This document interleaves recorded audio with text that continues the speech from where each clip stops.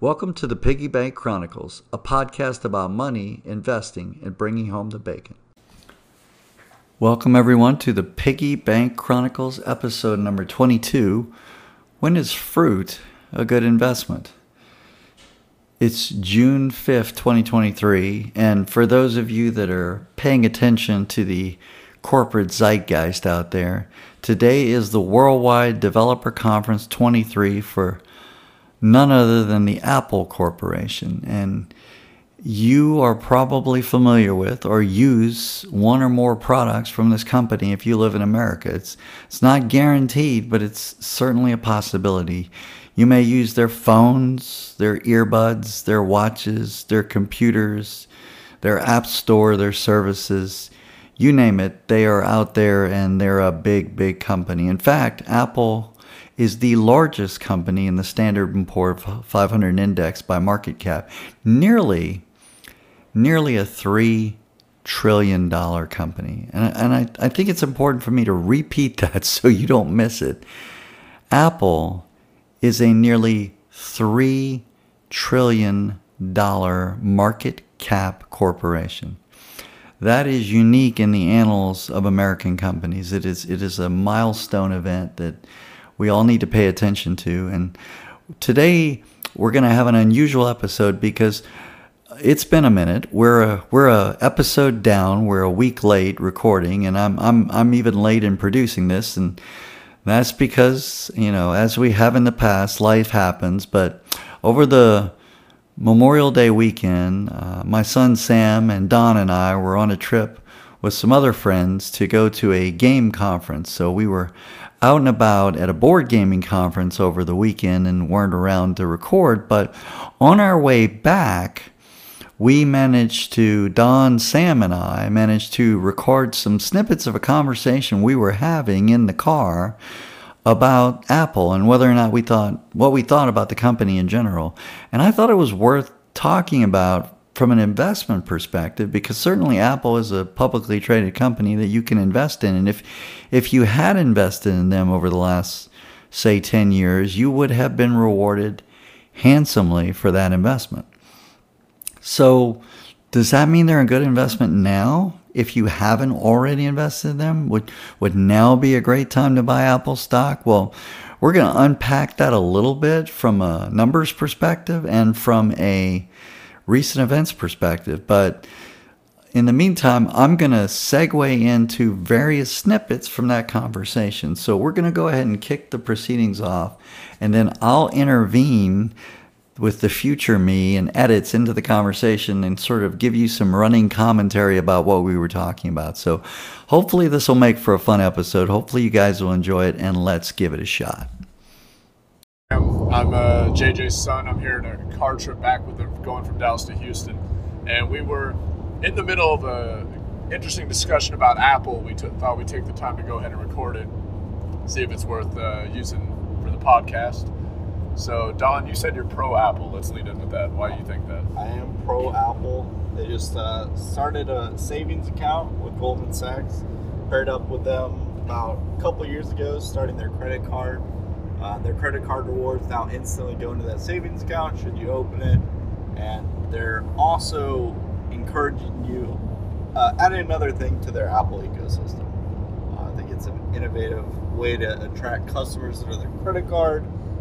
And as well as just offering the literal best APR in a savings account compared to every single other savings account on the market. All right, JJ, how do you feel about Apple as they are now and then their future prospects? So I think Apple's a cash-generating machine these days, but the question is, how effective long-term is it going to be at keeping people stuck in their ecosystem and developing technology that makes people want to stay there? Fintech is cute, but I mean, I don't think that's a competitive advantage for them, because anyone with an app and a bank behind them can be a fintech company. It's just, you know, are you going to make money at those interest rates loaning other people money? I guess they can, but to me, the whole wearables concept, the iWatch, the iPhone, what they do with VR, that might be more telling for them long term as a company. So I'm going to jump in here with a few quick facts to highlight some things we were talking about. First of all, Apple is a bit of a growth story when it comes to things like income and cash flow. Their revenue has grown since September of 2013, or the end of their fiscal period. Apple Inc.'s revenue has grown roughly 8.46% annually, compounded annual growth rate in revenues. Their compounded annual growth rate in net income over that same time frame is 9.8%. So for 10 years now, they've produced nearly 10-digit growth in net income. Addition to that, their cash from operations has grown 7.4% as the compound annual growth rate. So the company has been putting up numbers that most companies would be happy to put up, particularly at the scale that they're already putting those numbers up. And Don's correct. As a fintech company, it's one more feather in their cap of keeping people sticky within their ecosystem. But we're going to keep going, and we'll talk about the story of Apple being greater than that. And I made a comment here about virtual reality, and coming up next, Sam is going to sort of nudge me in a different direction, not so much about VR, but about AR and where Apple's heading. So let's jump into the story from there. AR, what they're looking at in the near future. I mean, I'm a huge Apple hater, but they've got the most enviable brand loyalty in any market ever, right? People stick to Apple, and then the more Apple they have, the more Apple they want. And also, even me as an Apple hater, I have AirPods. I just think they're the best in the business for what I want them for. For the everyday use, they're super easy to use, and they have great quality and ear feel. So, but I'm just starting to think, because people have always made the meme that Apple's just, they're slapping a new camera lens on the same phone and then charging you an extra $100 every year. Apple people know they're overpaying. Is there a certain point where it's too much to where the average person can't even afford these Apple phone payments, or then they just get tired of buying the same thing again and again? Demand's only gotten higher for the iPhone every year over year. True. It doesn't matter that nothing's changing. It's a beautiful product, and they're still adding incremental upgrades as the market demands it. There isn't an issue. What else can you add to your phone that really changes what phones essentially do? They've even come out and said that's really not where we're trying to innovate. We've done that. Yeah. They want to add to other areas because no one in any phone market is getting some crazy new phone upgrade. They're bringing back flip phones. No one wants a flip phone. They're bringing out these things that no one wants because they're trying to be innovative, and it just isn't innovative. It's gimmicky. It's expensive. Yeah, they really have nowhere to go. Yeah, and I think with that in mind, sure, they're not adding a lot to the iPhone, but they don't need to. Demand is still going up. That's still their bread and butter, and everyone, or a lot of people, still want it because of the changes they made in their security. Facebook can't collect and harvest data from iPhones anymore. That is not the case on Android. They are locking down they're protecting your data. And I know, I don't care about my data. You can't on iPhone. They're adding a lot more functionality in terms of protecting their user core because they're such a big player. Now, this is all specific to America. Outside of America, no one really cares about iPhone. But also in America, didn't they get hit on a trust-busting push for their App Store? Aren't they losing income through that angle? JJ, you seem like you have something to say about that. No, it wasn't so much trust busting, although, there was, I guess, two things to keep in mind. One, what are we recording this on right now? It's an iPhone. And two, when you hear this, the audio quality, because of the road noise, is going to be not as ideal as we'd like it to be. And so the question then becomes, has Apple reached where they want to be? No. They still have an opportunity to find better tech, but hopefully in post I can filter out some of the road noise. But then the other thing is, what about Apple internationally? What about moving manufacturing to India? What do you think about them trying to enter the Indian and Chinese market more aggressively? You think they're going to make inroads into that or not? So just to jump in real quick, I want to confirm what Don said here earlier. The iPhone is far and away the Apple Inc.'s largest product by category. When you break down their sales or revenue by product category, that one dominates the landscape. In fact, according to the website Statistica, as of the last quarter they reported, which was Q4 of 2022, their iPhone constituted 47.29% of their revenue by product. The Mac categories was 12.77%. The iPad was 7.96%. The wearables, home, and accessories was 10.7%.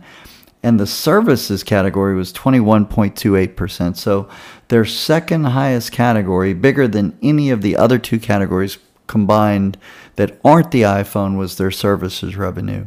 So we're going to dig into this a little bit more, but I want you to keep in mind that wearables category, because I talked a little bit earlier about VR, and Sam corrected me and said AR. Well, today in the Worldwide Developer Conference, Apple dropped a bomb, and I'm really excited to talk to you about it, but we're going to wait a few minutes, and then I'll get into it. Let's jump back into the recording.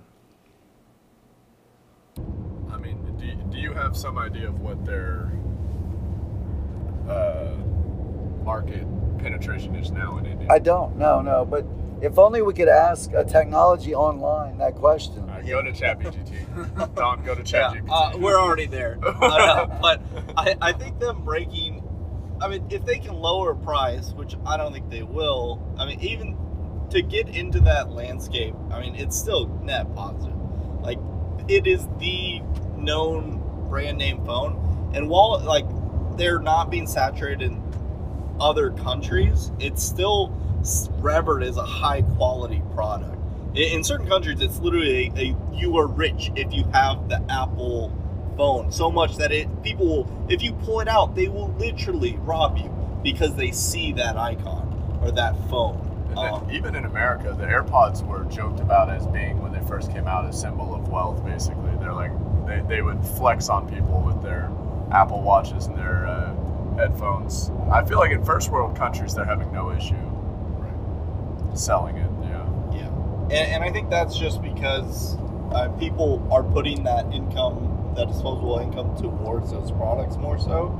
It's as well as the access is easier because it's so heavily tariffed, I believe, outside of America, in other countries.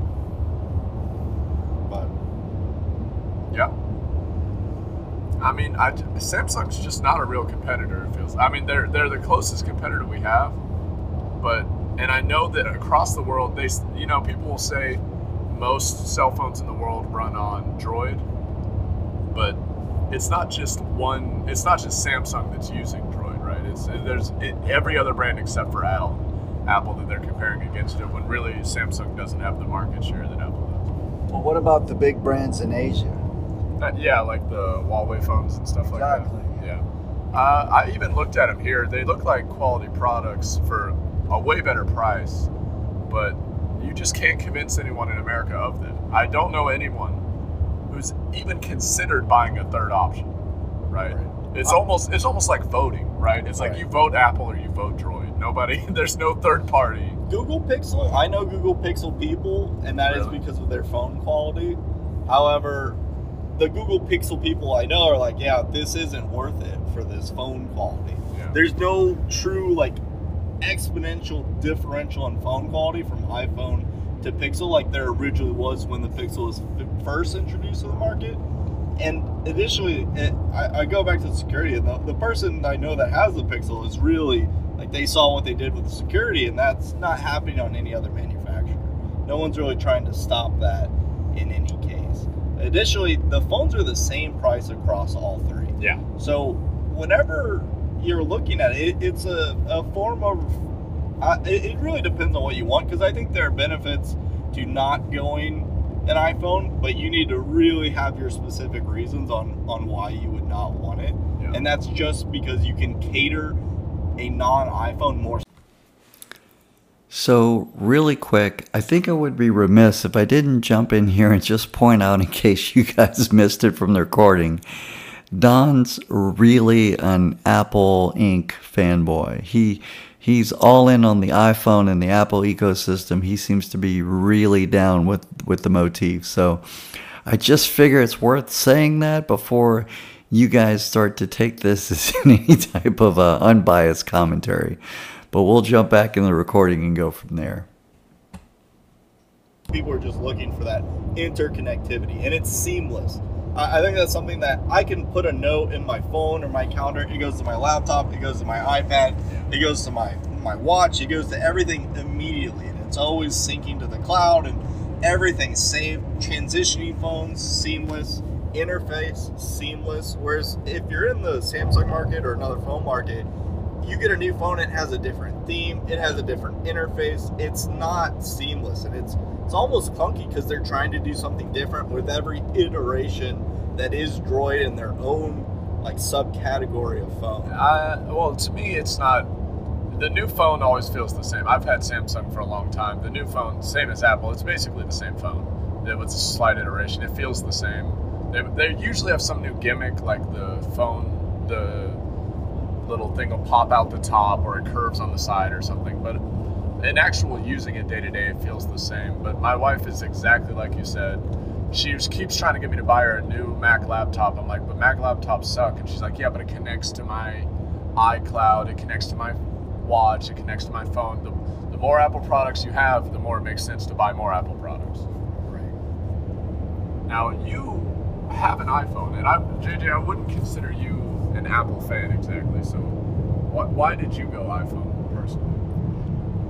Kind of what Don was saying. It's the frictionless experience. If I plug it into the car with Apple CarPlay, it's just better than Android CarPlay. Android CarPlay is improving, but it's not as good as Apple CarPlay. Because I have a new car that does have Apple CarPlay, and it's just way above the Android Connect or whatever they have. Why are cars specifically catering to Apple more than Samsung, you think? Is that something Apple's paying them to do, or they just recognize that's the dominant? So no, it's what Don said. It's a closed ecosystem, so it's much easier to program for the iPhone because the number of variations on an Apple OS are far less than the number of different Samsung or Android-based phones you're going to find the variations and the modifications to that operating system. So it's easier to code for because there's less variability in what you're going to see. And that's what keeps drawing me back to the iPhone is it's just frictionless. It's just less hassle to deal with in the car, basically. I would add to the App Store is a big part of Apple.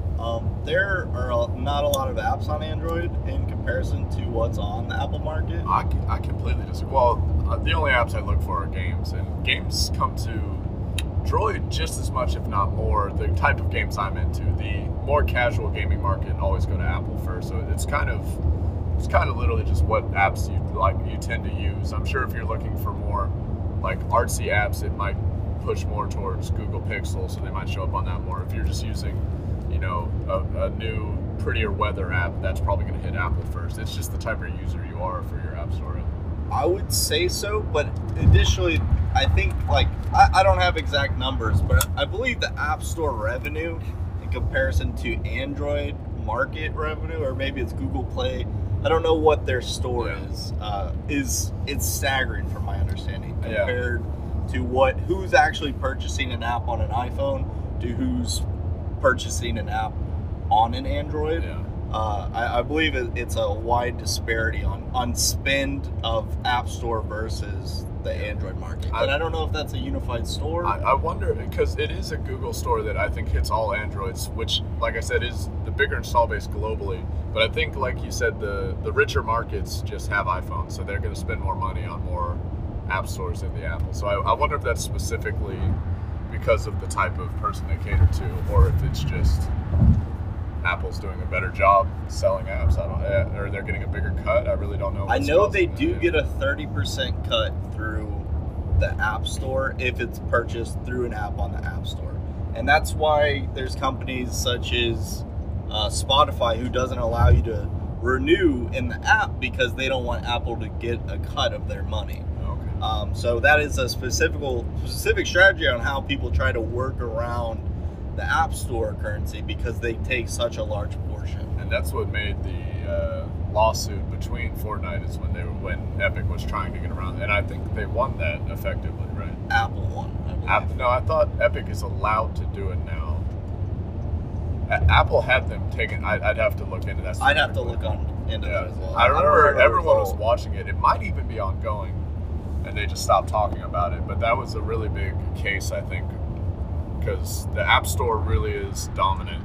Yeah. For Apple, and because of that huge cut, Epic was just they were still making money hand over fist, but they just hated it handing such a big cut of it to Apple. Right, for essentially doing nothing. But it's on the Apple market, and that's again where a staggering number of money is spent into is their app market. So it says here that the court largely upheld the ruling related to Epic Games' antitrust claims in favor of Apple. Looks like Apple won out there. Wow, yeah.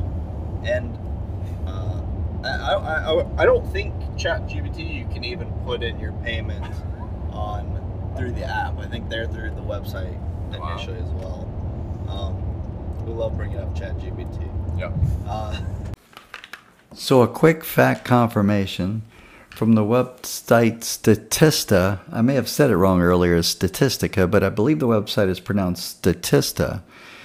As of Q3 of 2022, in terms of reported sales in US dollars, the Google Play Store amounted for 10.4 billion US dollars in sales. Meanwhile, the Apple App Store accounted for 21.2 billion dollars in US dollars in sales. So nearly double, or a little bit more than double, what the Google Play Store managed to achieve. So just wanted to fact check and say that, yep, Don's correct. They certainly are leading in that category. Now we'll jump back into the recording. And so it's interesting, and I think that's all resolving around the iPhone, which is their bread and butter. I think it's their saving grace. But additionally, they just have so much cash on their balance sheet. Apple's really great about hoarding loads of cash, and so I think that gives them a lot of ability to try out new things. I think that's why they're trying to be innovative outside of the iPhone. I think they're trying to open up new verticals in case the iPhone does, because it's all their money. If it does start to tank, I don't see that happening in the near future, but it would be huge. It would spell huge danger. So they're trying, they're trying to get ahead of it better than Facebook did. Where Facebook's like, the cash cow is drying up. We need to try something desperate. They don't want to be in that desperate situation. Absolutely. And I know sales have been down for iPhone past couple of years, but there's also the EU lawsuit where they have blocked them having different ports. So supposedly in this next release of iPhone, they'll have to be USB-C. And I think that's a win for the consumer. I think it's a win for the consumer. I think it's going to result in a major price hike on the iPhone. Yeah. But I think the sales will be enormous. I'm excited for USB-C connectivity, as long as they do not limit the transfer speed, because USB-C is so much faster than Lightning. It's not even close how much the transfer speed whenever you directly plug in a USB-C to Lightning, in terms of like transfer files and computers and all different types of media. It's such better tech compared to the outdated Lightning cable.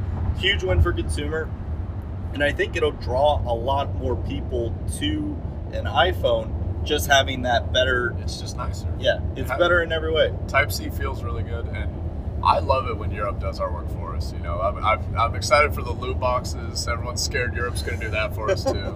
Europe's out here, you know, another W for America, boys. I'm not a big tea and crumpet guy, but oh my gosh, they're doing good work out there. So just for context, I think Don's statement is partially true.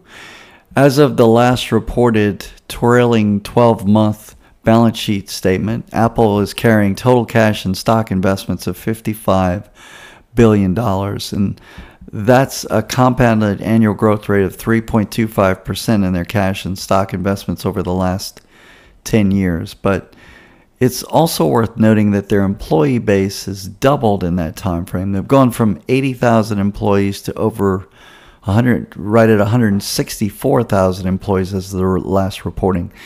And this is even more interesting. Although we're talking about their stock, their cash, we should look at a company's liabilities too. And that's a story to tell. Apple's liabilities as of September 30th, 2013 were just over $83 billion, close to $83.5 billion. As of the last trailing 12 months of 2023 reporting by quarter, their total liabilities were $270 billion. Just for metrics, that's a compounded annual growth rate in their liabilities, their total liabilities, of 12.5%, 12.46% to be precise as of this recording, which is larger than their revenue growth, larger than their net income growth, and larger than their cash from operations growth. So the single largest category that I looked at in terms of what was growing on their balance sheet, their income statement, their statement of cash flows, was their total liabilities, which are going up by almost 12.5% a year annualized for 10 years straight. It's just something I think you need to keep in mind when we talk about Apple as an investment vehicle. Let's go back to the recording. The downside in my eyes is price, but you have to pay the same price for the other product. The price, smartphones, the price is extremely inelastic. Yeah, the demand just does not change. I think since we started buying, it's at least doubled in price compared to when we were first buying smartphones. And like you said, the demand still went up. Price is really not what people are arguing over too much. I mean, I've heard everyone grumble about it. They're like, it's up to $1,000. Anyway, here's my new iPhone. Yeah. Like, it just doesn't dissuade them. They notice it. It's almost like gasoline. Right. The price is going up, but you're still going to the tank. Right. And I think that's just the case. And everyone uses their phone every single day. It's not a phoneless world. It's embedded in everyday activity. And so people want something really reliable, something really consistent, something easy to use with good battery life. I think the latest iPhone, you can get up to 14 hours playing a video at full brightness. I think that's something that's wanted, and that's so an average user isn't normally doing that, and that's definitely like the max tier, the best iPhone, but that's what people want, and I think that'll just continue to carry more people to the iPhone, especially with upcoming changes that they're even making to the iPhone due to EU regulation. Yeah, if only EU could also get them to stop doing the built-in obsolescence, then we'd be golden. But both parties are doing that too. Everyone's doing it. I'm not saying everyone's Apple's been the on problem. board with that. So. Yeah, everybody's like, it's making money everywhere, so they're just letting it happen. So right. All right. Well, that's been us on our way home from Dallas. Thanks for listening to the Piggy Bank Chronicles. We'll be back. When will we be back, JJ? 1 week. 1 week. Do we have a topic yet? You want to give them something to look forward to? It's going to be a solo episode, I think, so no topic yet. All right. Well, you'll be hearing a lot more from JJ. We'll talk to y'all later. So I guess that was the end of the audio that we managed to capture while we were riding in the car. And I thought that I would kind of close out on this note. A couple of things to clarify. First of all, my son doesn't normally refer to me as JJ. I think normally he calls me Dad, but I think JJ was for the podcast. So take that for what it's worth. Second, today, as I mentioned, there was a huge announcement on Apple's Worldwide Developer Conference 23. And the announcement was the Apple Vision Pro. So this is Apple's entry into the wearable category. Essentially, you can think smart glasses or AR, VR enabled glasses or whatever metaphor you're familiar with. But much like what Apple has done in the past, this is an impressive product on a variety of levels. And I don't think I can sit here and talk to you about it and do it justice. But I will tell you that if you have the time, you should go onto YouTube and look up WWDC 2023 June 5th Apple. It's essentially the kickoff announcement. Probably at the 1 hour and 22 minute mark in a 2 hour and 6 minute video, you hit Tim Cook, the CEO of Apple Inc.'s announcement of Apple Vision Pro. And over the course of the remainder of that video, they outline everything that went into the hardware and the software and the experience that that platform represents. And I'm going to tell you guys, I've seen AR and VR, whether it's sort of early iterations of sort of the goggles you made out of your phone, whether it was the Oculus Go, which I've used, whether it was Microsoft HoloLens, I believe, which it's called, which I've used, or the HTC Vive, which I have also used. I think all of those technologies pale by comparison to what the Apple Vision Pro represents, because essentially, from what I can see, for the first time, you're talking about a wearable computer. Now, I want to be clear, this isn't a piece of technology that you would probably feel comfortable walking down the street with. It's not going to be dissimilar to an Oculus Go in terms of the amount of headgear that you've got on. So it may be a little sleeker, but not so materially sleeker that you're not going to feel self-conscious walking around the office with it. But the ability to turn your office or your living room, to turn your office into a sort of virtual surround workspace, or to turn your living room into a off-world entertainment center is remarkable. And I won't spoil it for you. You really should watch the video to get the sense of what Apple's accomplished. This isn't going to be a cheap product.